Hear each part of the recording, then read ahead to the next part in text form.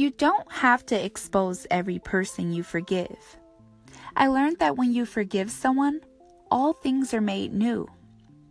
There is a great deal of comfort in letting go and going forward, despite what someone else has done to you.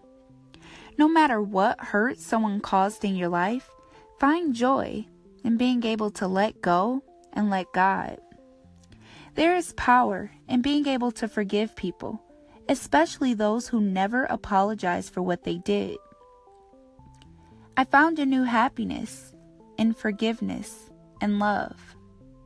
God declares that we must get rid of all bitterness, rage, anger, and be compassionate to one another, forgiving each other just as Christ forgave you. Love conquers all things, and there is joy in being able to love those who hurt you most. No one on earth is perfect, and once you realize you're human, and we've all done things we aren't proud of, you'll see that there is only one judge. And once God forgives you, who are you to hold anything against someone else? Forgiveness doesn't justify what wrong was done.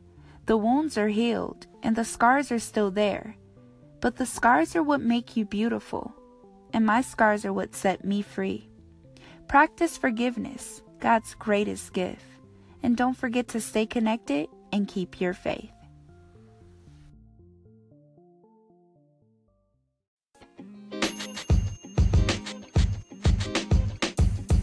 The podcast you just heard was recorded with Anchor. If you want to make your own, download the Android or iOS app completely free from anchor.fm/podcast. That's anchor.fm/podcast.